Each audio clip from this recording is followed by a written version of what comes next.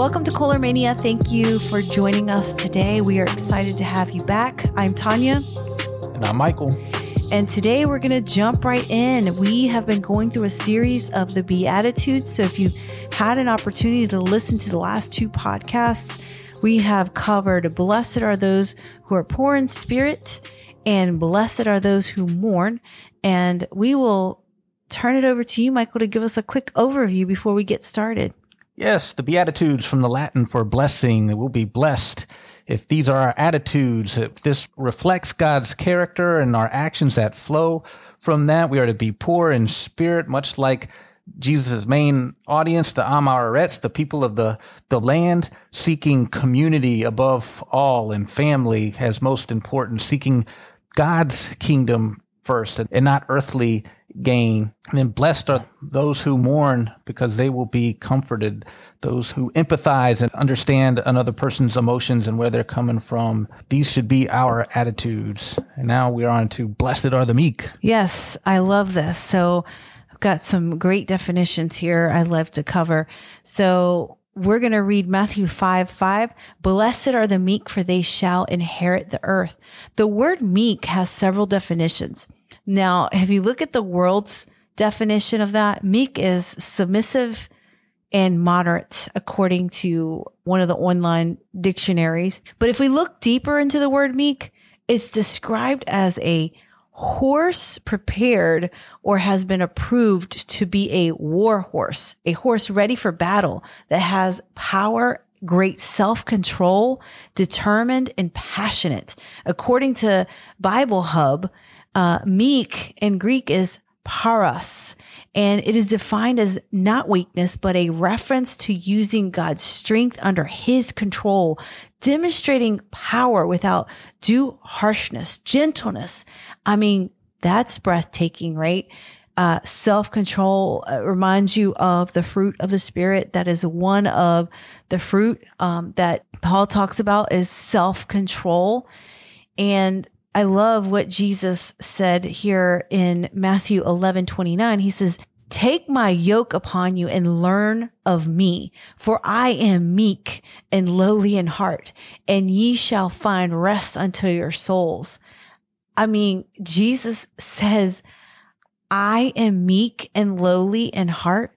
Wow. It really makes me consider, okay, for I am gentle and lowly in heart.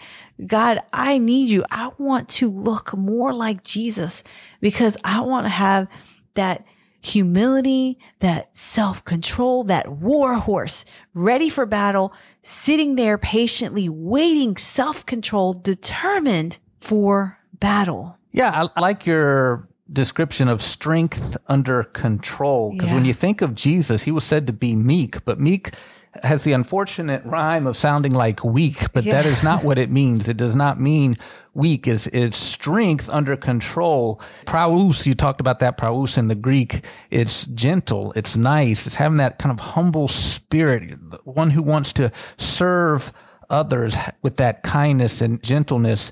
Jesus was said that meekness is what really reflected his character, but he was not weak. When it called for it, he was willing to throw over tables in the temple, and he would let the religious Pharisees have it in some debates and such, but he was not weak. He was definitely strong, but it was under control, and he came across as his character of being very gentle and very nice and very humble, and a person that's just willing to go out of his way to serve others. What an attitude that we could have that would just reflect in all our relationships with our family and friends, to have that gentleness and niceness and looking out for others and serving others instead of having the mine attitude and give me and not share and just not treating people very nicely. In a world where there's just a lot of bullying and mean girls and people just not treating each other well and trolling on the internet and such, that is totally not reflecting Jesus' character. That is not what he says should be your attitude and the actions that should flow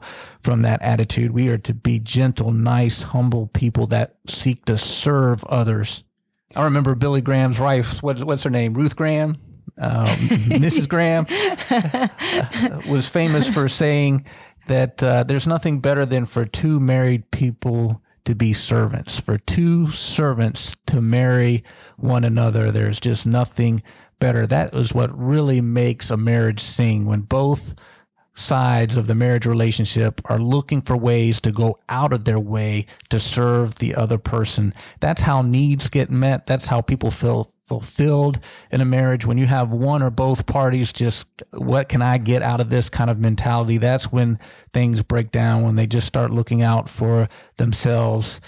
Dare I say, if we're having extended issues in a marriage, is it because one or both of the parties has gotten into a cycle of just not serving the other person and just looking out for their own interests and getting in a self-protection kind of mechanism, because I'm not getting my needs met, so I'm not meeting your needs met. And it takes one person to break that up by just having a willingness to look out for the other person, and how can I serve you, whether or not you are doing the same for me. Yeah, that's really awesome that you said that, because I mentioned in the last podcast how amazing the sequence of these Beatitudes.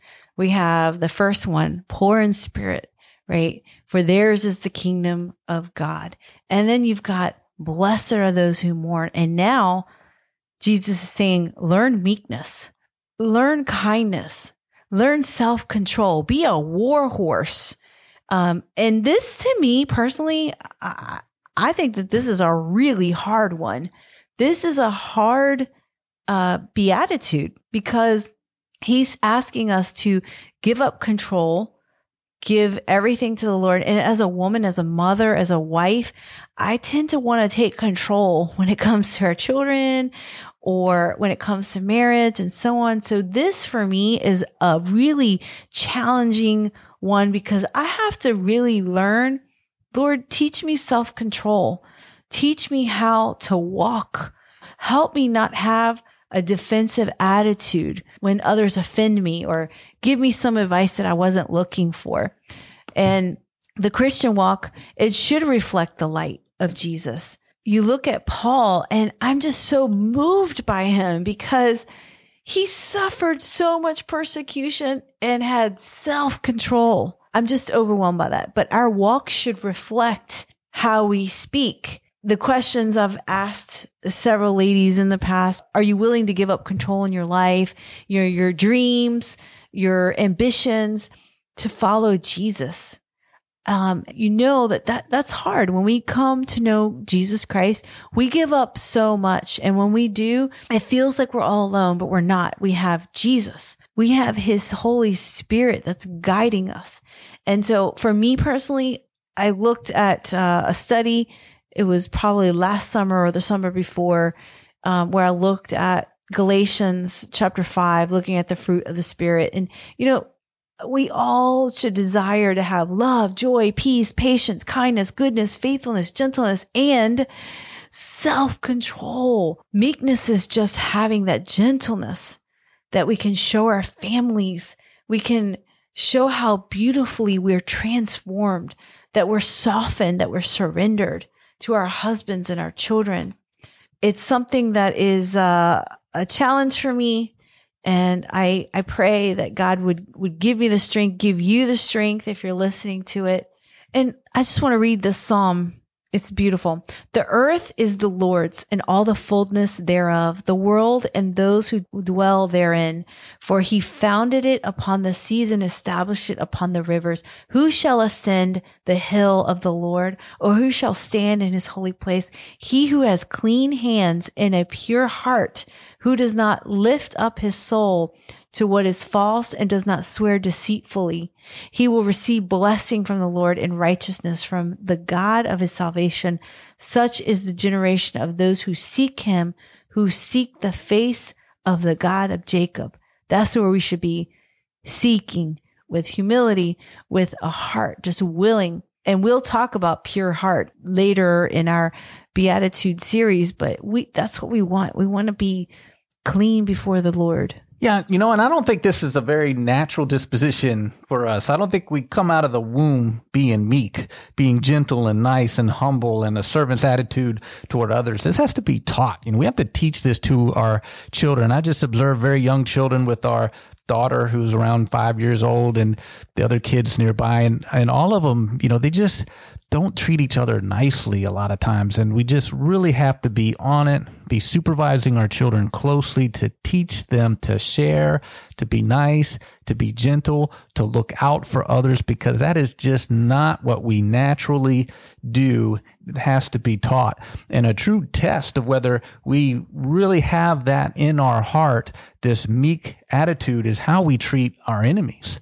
And that's why Jesus later on in this Sermon on the Mount in Matthew 5:43 said, love your enemies. Mm-hmm. Anybody can love those who love you.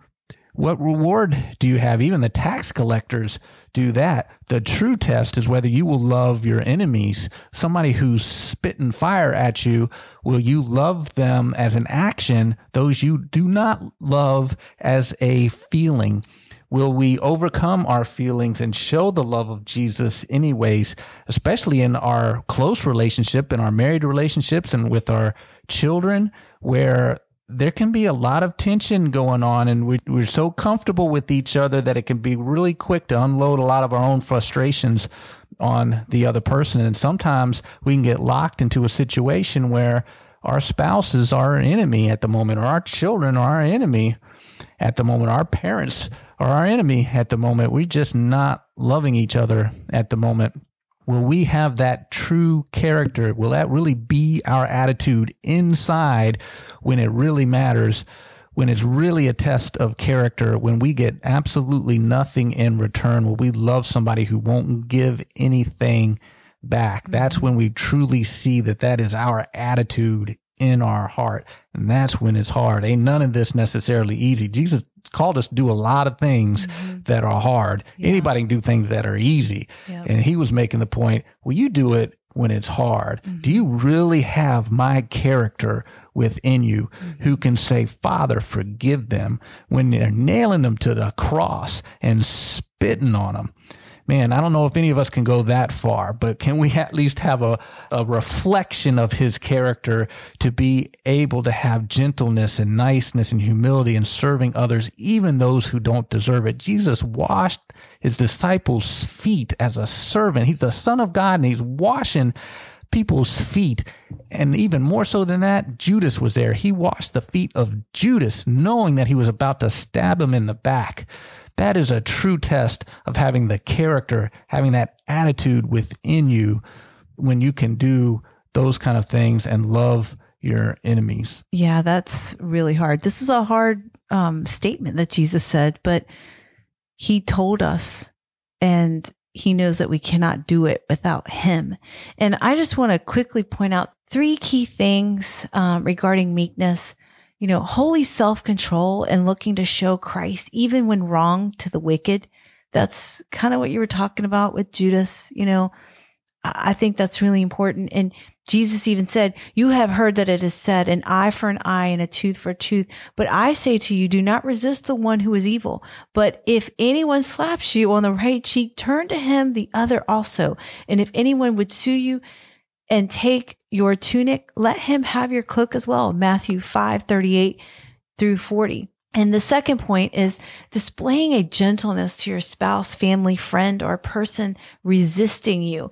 It's showing the heart of God during chaos. And it can be chaotic in the home when there's all kinds of stuff going on with stress and everything. And yes, it is challenging. That's why we have to pick up our cross. But Jesus said, a soft answer turns away wrath, but a harsh word stirs up anger. Proverbs 15:1. With all humility and gentleness, with patience, bearing with one another in love. Ephesians 4:2. Put on then, as God's chosen ones, holy and beloved, compassionate hearts, kindness, humility, meekness, and patience, bearing with one another. If one has a complaint against another, forgiving each other as the Lord has forgiven you. So you also must forgive. Colossians 3:12-13. And then the last point I want to make is the restraint to discern areas that are strongholds in our life, to practice self-control. That is a hard one. It's the calling that Jesus said, blessed are the meek, for they shall inherit the earth. To restrain yourself, to have that war horse mentality, ready for battle, ready and self-controlled, determined. Set your mind on things above, not things of the earth. Colossians 3:2. And so hopefully this was encouraging to you as you were listening and just gives you a little bit to think about and asking the Lord to help you understand this beatitude. Blessed are the meek, for they shall inherit the earth. Matthew 5:5. And we hope that you join us as we continue in our series of the Beatitudes. And until next time, God bless.